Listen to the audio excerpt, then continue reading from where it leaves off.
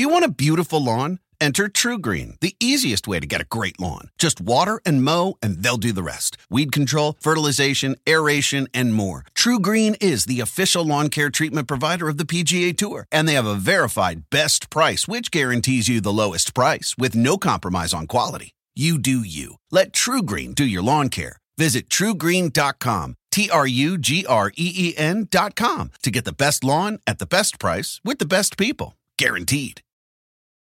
All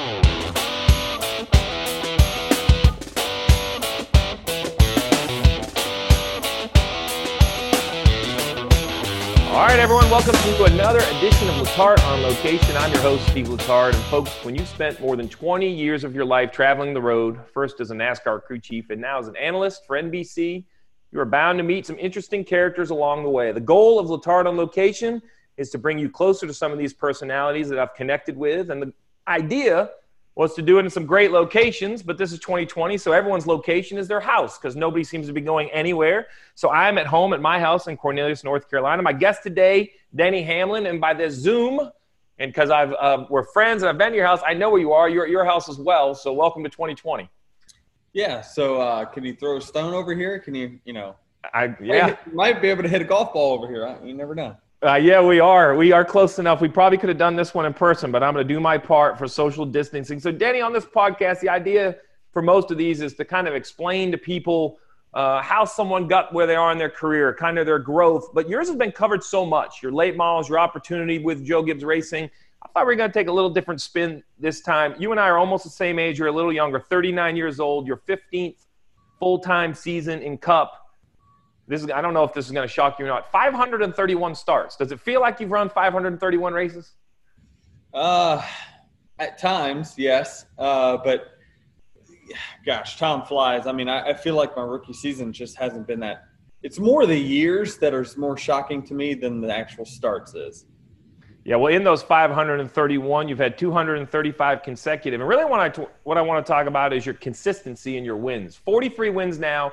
That puts you top 20 all time. You're only 13 away from the top 10. Not that I think anyone enters their life with these astronomical goals, right? But did you have the confidence, the vision, the belief early in your career? Because you found success early. Did you ever think you'd start climbing that ladder into the top 20 of total wins? No, not really. It just kind of – my goals change year to year. I remember just – if you would ask me probably in 2012 or 13, I would have said, man, if I could ever get to 40, it'd be like, that would be a great career goal. And, that goal has been switched now to like 60, so I think I can get there, certainly before my career is over. So I'm going to have a lot of opportunities and I'm obviously with the right team to do it. So let's, set the goals lofty and see if I can get there. Well, it's funny you mentioned that. I have all my notes here. I've done, so I'm fortunate enough to cover your action day in and day out on the racetrack. So as far as what you do in the race car, I feel like I have a pretty good view on it. But when I go back and look at someone's history, it kind of shocks me, everything that's happened. You mentioned 12 and 13. You may have thought 40. Now you could see 60. I agree. I don't think 60 is out of the question. You won a race every year of your career until 2018. I was Jeff Gordon's crew chief when he went winless the first time. I know that moment in time for him and I meant something, good and bad, both of our careers. You've had such a resurgence. Is 2018 a year you look back on? Is that a moment in time, or was that just a bad luck year with no trips to victory lane? No, I don't believe in, the luck. Luck gets thrown around way too much in our sport, and when someone's, running 15th or is rolling the bubble or whatever it might be, it's not usually because of luck. It's just, the performance hasn't been there. And in 2018, the performance really wasn't there. We had plenty of opportunity. Not plenty, but we had a handful of opportunities to win. We didn't. But, I mean, you create your own luck in some circumstances. Now, there are times where you can get unlucky, but, if you go winless for a whole season, I don't think that you just were unlucky. I think that, you just weren't good enough. You didn't give yourself enough opportunities to go out there and win. And 2018 was just an off year for us. So I'm not going to put you on the spot and talk about the team or the crew chief of the cars. I think that's unfair for a driver to speak to all that. But I am going to put you on the spot to have you talk about yourself. When you went winless, did you have to look in the mirror and say, what am I doing? What can I do different? Like, how did you evaluate? How did you tell yourself, I'm not going to continue to be winless? Yeah, I mean, I just continued to work harder and harder. I mean, I was as motivated as ever. Every single race that I go to, I'm very motivated. I'm way too competitive to just kind of half-ass anything when it comes to sports or my profession. So, I think that's why, as I've gotten older, I just continue to work harder because I know, the young talent coming in our sport forces you to work harder because, they're willing to take risks that I have learned not really to take, but they'll take it and they'll get rewarded sometimes. Sometimes they'll wreck. But I've got to be now smarter with the decisions I make because, the young talent these days, I mean, they just keep getting better and better. Yeah, it's quite remarkable. I don't know if it's technology, opportunity, whatever it is, but it seems like these young drivers, when they hit the ground, man, they are off and running.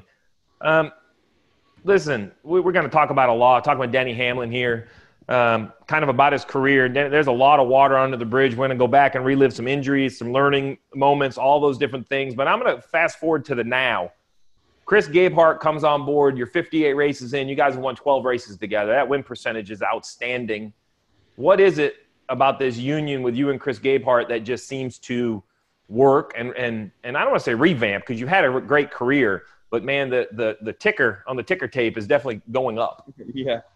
He just, he gets the best out of me for sure. I think he does a great job of motivating me in the car, and not like I say, I'm always giving it my all, but I think that a lot of our success comes from the work that we put in Monday through Friday. Like, we really, spend a lot of time thinking about our race car, what we need to look for on the race coming up.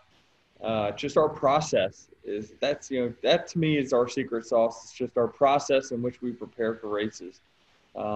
It's different than anything that I've ever done, but it certainly is reaped rewards and benefits when I switched over in 2019. So take the race fan into the mind of a driver for a minute, like as a crew chief. As dysfunctional as this may sound, I can see a race playing out kind of like a book, right? It's chapter 1, chapter 2. This is where I want to be. This is where I need to be at stage 2. I need to have these tires on it. When you look at upcoming races, pick a racetrack. Let's pick Richmond, a hometown race for you, a place you've been so good. Sitting here today, Richmond's not even on the horizon yet. Are you able to close your eyes and say, I want my car to do this? This is what a car needs to do for me at Richmond. Oh, 100%. Yeah, definitely. And what, the one thing that Chris has done that's been extremely good is that, we've won at so many different racetracks, even before he was there, that he's like, I'll make the car handle the way you drive. And when I drive, the way I drive is a little bit unorthodox in the way that my inputs that I put in, whether it be the gas or the brake or the steering. And he just makes the car fit that style. And he's like, you've been driving this way for 30 years, probably since your go-karts, you were doing the same stuff. So it's my job to just make the car work under those circumstances. And so that's what we do is that we adapt it to me versus me having to, if I struggle somewhere, I've got to adapt to a different style, and then they'll set the car up for that style. Well, in the middle of the race, I'll find myself going back to my old habits and the car's not working good. So he just finds a way to work with how his driver's doing it. So you mentioned styles, 2020 NASCAR, it reminds me a little like golf. Like everybody's golf swing can be analyzed. You can't hide it, right? So if you want to watch another golfer, you can video and see what he's doing. Well, now for the fan that doesn't understand, everything you do inside a race car can now be videoed and looked at by your teams through data and then all these squiggly lines. The reason I say that is because the only guy that's perhaps seen more laps of you at Martinsville is me. Because when I had Jeff Gordon and Dale Jr., you were the guy we had, there was kind of a group there that we had to go beat. So I watched I didn't have this SMT data. I watched video after video about patience, rolling the curb, picking up the gas one time, soft rear springs, straight drive. Like your style was very clear to me. Fast forward that to today, and your style is on display for everyone. Does it frustrate you? Do you see it as an advantage? Where do you stand on all this information that gets handed out? Yeah, I mean, there's a portion of me that thinks, this is proprietary information. Why is it being given out? But, there's another part of me that thinks that, I wasn't always the best at all, Dover's one that certainly I think of myself over the course of my career, you can average it out, and there's been comers and goers of NASCAR drivers, but I'd say I was a 5th to 6th place driver at best when it came to that racetrack. Now, I got to use data to help me get better, and, finally we get a win this past weekend. So it's like, I think that there's advantages to it. I deem it more of an advantage than a disadvantage. I think my style is so hard to replicate that I haven't seen any driver convert to my style of driving. I think it's just too difficult to do. And I just think that it's easier for me to go to someone else's way of doing it versus them coming my way. It's funny. I asked a crew chief that, and they said, well, they equate it to kind of like a chef. They said, listen, I can tell you everything that's in the dish, but unless you do it exactly like I do, it's not going to taste the same. They're like, I have no problem sharing my setups because you can only put so much detail on paper. There's still just so many different choices. Yeah. So it's funny. Everyone kind of has an opinion. I thought people would be really upset about it, but every driver that I've talked to that is winning races says the same thing, that, I feel like I can go use the data better so it works for them. You mentioned your career. So when we talk to drivers, it frustrates me a little bit. I don't feel they get interviewed as athletes get interviewed. If I was talking to a quarterback right now, or a basketball player, or a golfer, we would talk about their physicality, what kind of shape they're in, what kind of injuries they've had, all of that. Race car drivers, we just assume you're in there driving, you're strapped in. I realize the work it puts in. But you specifically, I want to go back because it's been, I won't say it's been smooth, right? I went back, looked this up. 2010, left ACL. Broken back in 13, 2015, right ACL, shoulder surgery a year ago. I mean, you're not the easiest on your I'm ice on the elbow today, ice on the elbow. But what I found interesting about your issues, though, in 2010, you tore left ACL and you won at Martinsville. In 2015, you tore right ACL and you won at Chicago. We have seen this, right? Other athletes have injuries and somehow they perform better. Take me through it, right? Is it just dumb coincidence? Or, you fought through injury.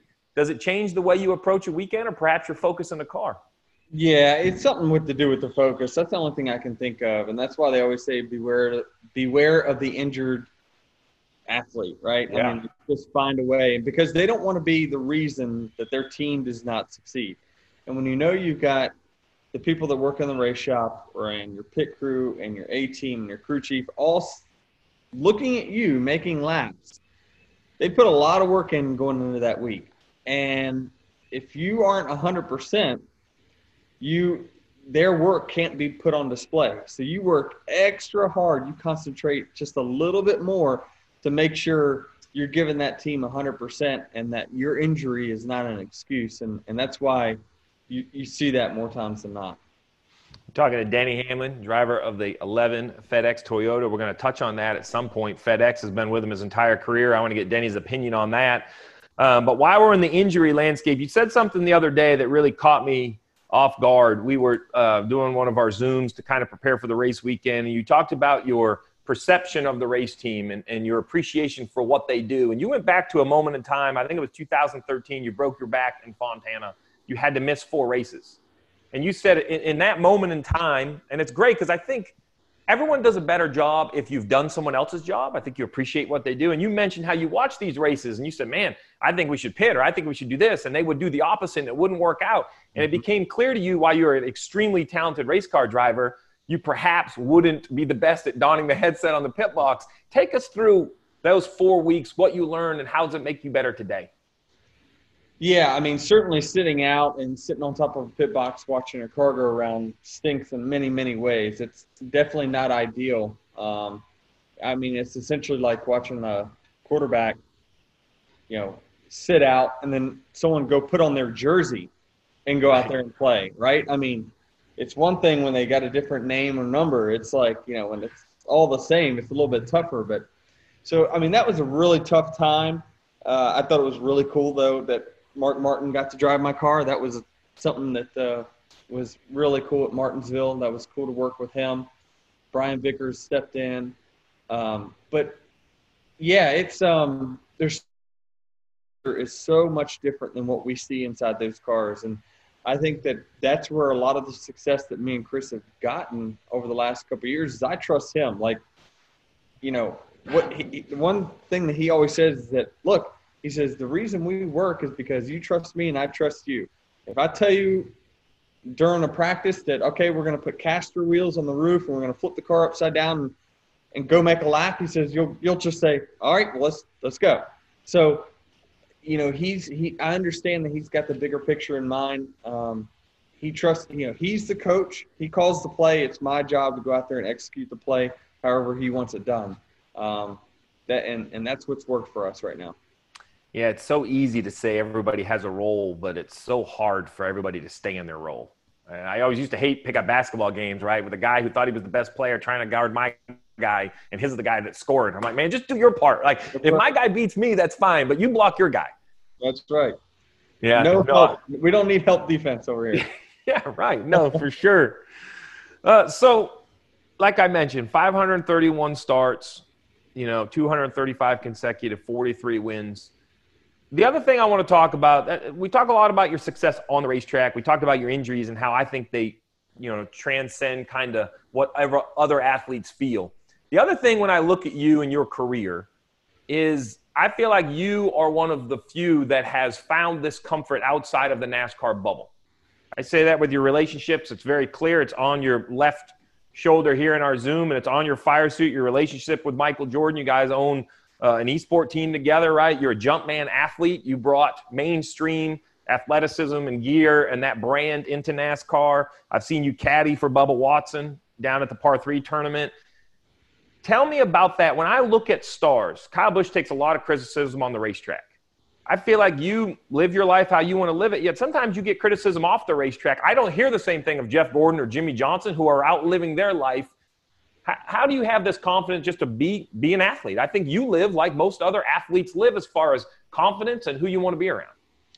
Yeah, I think that it just a lot of it depends on the fan base, obviously. And, you know, I've never been one of the more popular drivers in NASCAR. I mean, it just from the beginning, I just have always hung around like the 8th to 10th most popular driver, and that's just kind of where it's been. You know, I think that people have perceptions of me and my personality outside the race car just based off of maybe a still photo or a video that they see on TV of me walking here and there. Like, you know, the people that I think have actually met me understand me a little bit better. I'm introverted. I'm not one of those outspoken guys. And, you know, I am with my friends, but I just, you know, I'm not as outgoing as others. But I do have friends that are other athletes, and we're connected through whether it be sponsorships or the sports agency that represents me. And I enjoy hanging out with them because I enjoy the competition side of it. Like, you know, if I can go out there and I can play around a golf with Bubba Watson and compete with him, like that fuels my passion for competition. And so we form a relationship because of it. And we kind of, you know, talk about what each other's does in between events or races. And I'm interested in that. Michael Jordan, I didn't even start that conversation. He pulled me aside at a Hornets game and started asking me about a race that was 2 weeks ago. It was like, you know, so why did this guy do this? And I'm like, wait a minute, what? You watch NASCAR racing? And so, you know, that started with, you know, he got my number and we started texting in the middle of the game. And I can't believe what's going on, but this guy is a huge NASCAR fan. Like, he watches every single week. He will not golf while a NASCAR race is going on. He stops and he goes into the clubhouse with all of his buddies, all 8 of them that play with him, and they go watch the NASCAR race for 3 hours, and they go back off. So he's as avid as you would ever imagine, and I can appreciate it. He's been a great friend. He's showed up to every championship race that I've been eligible to win the championship. This guy is way, way bigger than me. But to me, it shows how his true character is and how good of a friend he is. I'll never forget, he came out, he was very kind. He came out of your bus and gave us an interview on NBC before the championship race in Miami. And I was like, oh, look, Michael, this is the most recognizable athlete in the world, in my mind. And he starts dropping some Xfinity Series knowledge, right? Well, the Saturday race was good, and this guy ran good. And I thought to myself, okay, these aren't talking points. This guy right here is a fan. He knows his NASCAR. Yeah. He's people didn't know how he got interested in NASCAR, but it was his dad. He said his dad used to take him to the Southern 500 every year. So that's where his love for NASCAR came from. It's awesome. It's cool. So I guess the flip I'm going to ask you is social media today I love because, I can interact with fans. I hate because they can sometimes tell me everything I don't want to hear, or these people just say whatever they want to hear. I follow you on social media. It's a strategy for athletes, how they want to be presented. It's very clear to me on your Instagram and stuff. You work very hard with your partners to be presented a certain way. Do you ever get a feedback enough where you're like, throw your hands up and say, enough, let me just go live in my – because I know you, and you are introverted at times, right? Do you want to just go back to your bubble and say, I only want to be a race car driver on the weekends? Because you have to check a box if you want to be this personality 7 days a week. It's more work.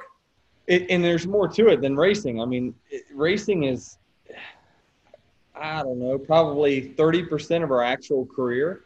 The rest of it is, the preparation that you put in. It's sponsors, it's hospitality, it's meet and greets. There's just so much that goes into it. And, I represent a very, very big company in FedEx, and I've got to visit tons of different hubs all over the U.S. And, when I see them wearing a FedEx, just a guy that's in the middle of a sort line wearing a FedEx racing hat, like that's cool to me. And I see that, I'm making a difference. My job makes a difference for that guy or gal. So, I am me. I'm different in that sense that, I'm not, I have a big house. I have nice cars, but like, I earned it. Like, nobody gave me anything. Like, I earned it. And so, I've got the things that I enjoy doing. I like playing golf, so I put a golf simulator in the house. I like playing basketball, I put a basketball court. So, like,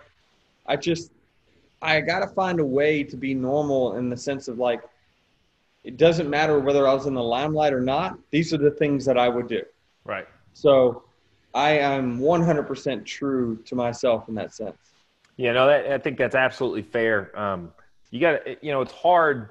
I can't imagine, right? So you talk about Michael Jordan's popularity, right? But then there's guys like you, right? And then way down below, there's even a guy like me. You have to find this place to be a public figure, but still not lose your identity of who you are. And that is a very slippery slope and line on the ground. And I think it's only become more dangerous in the last 5 or 10 years with social media, and just everything is out there, right? I think to myself, I think about my children, right? I know you have young children. I think about my son. He's 16, right? And he's living this 16-year-old life. I think back to me at 16.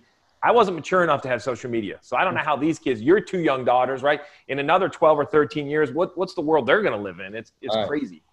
It's, to me, I think about this all the time, and it's like, some of the criticism is, well, people can't relate to that. And I said, well, they're not necessarily supposed to relate. I can't relate to Michael Jordan.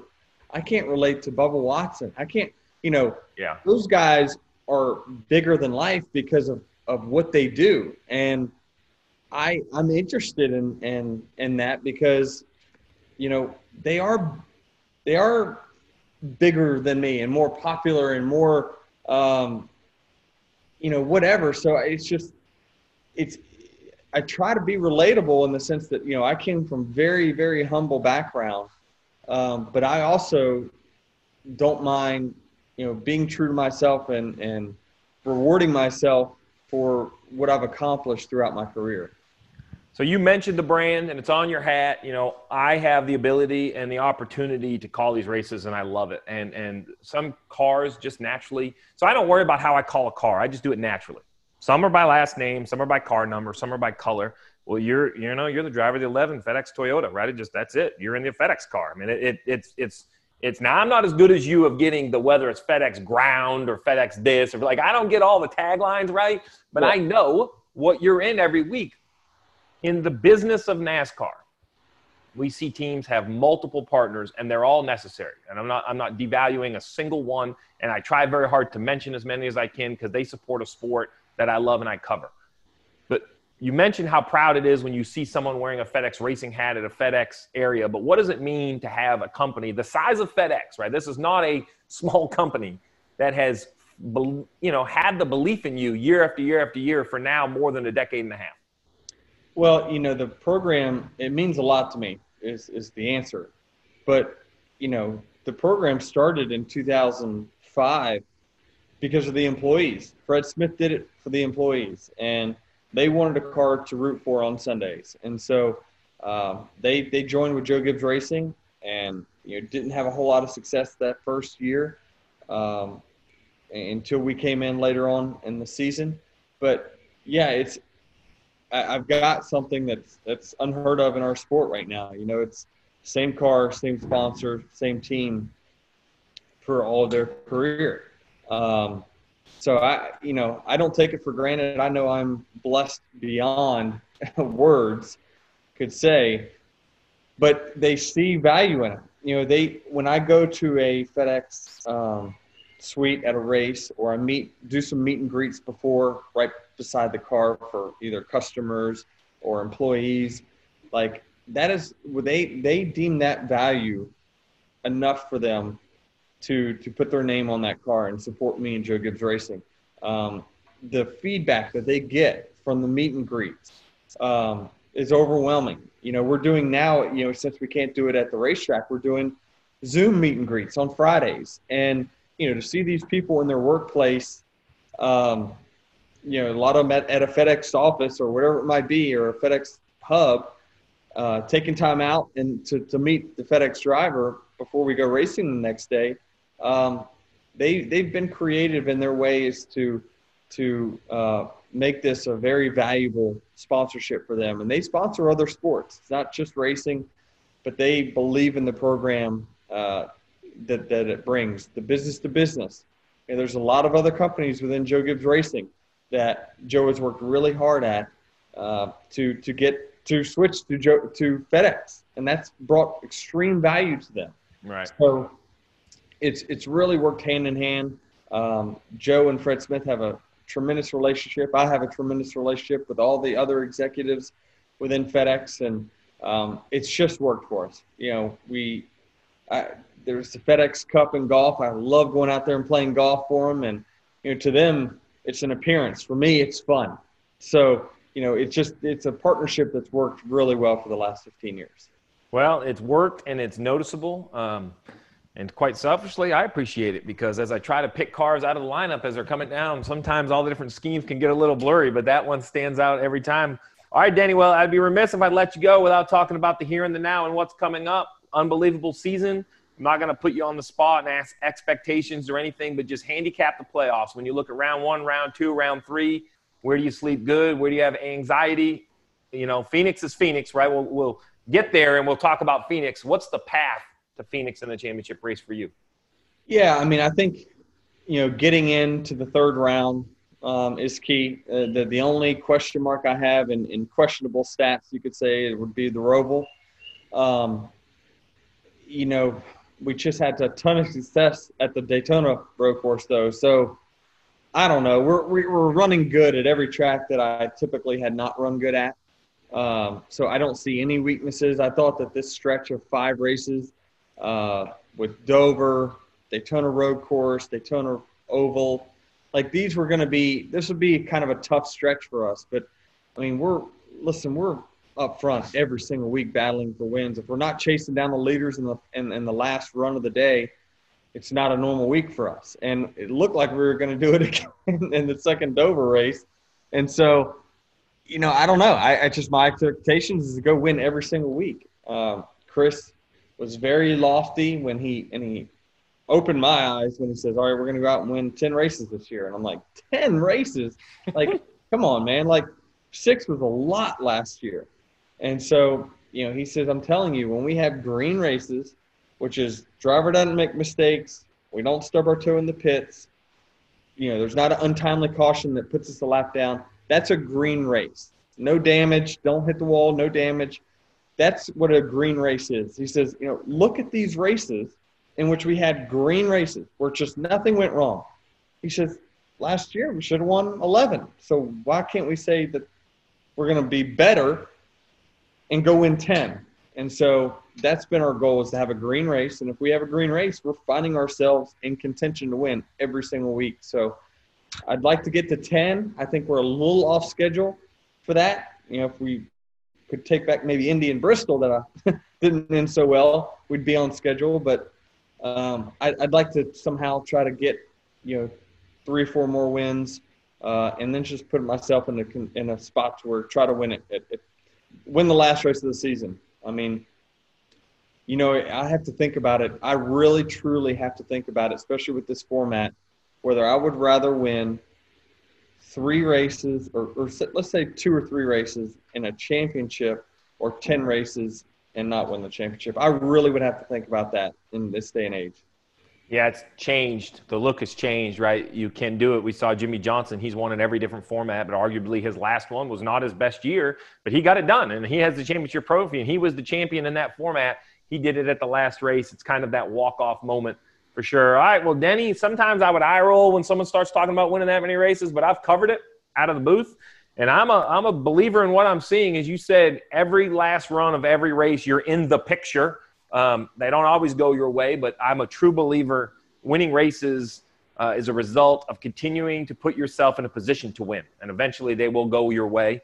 Man, I appreciate your time. Appreciate you catching up. It's going to be fun covering your push for a playoff championship here. And what do we got? 12 or 13 races left in the season. It's going to be a blast. Yeah, it'll be fun. Hopefully we make it there. And there's nothing more I'd like to do than duel Harvick at Phoenix. That's his track, and the 2 of us have obviously been the class of the field this year. But a little head-to-head in the final run there would be the season summed up in a nutshell. It has. It's been a heavyweight fight watching Denny and Harvick go head-to-head. All right, he says he's the 6th, 7th, 8th most popular driver, so if you need a driver to cheer for in NASCAR, you can pick Denny Hamlin, drives the FedEx Toyota. This has been another edition of Letarte on Location. As always, review, rate, subscribe, and let me know what you think of them. Get your podcasts anywhere you get your podcasts. This one's available. Thank you.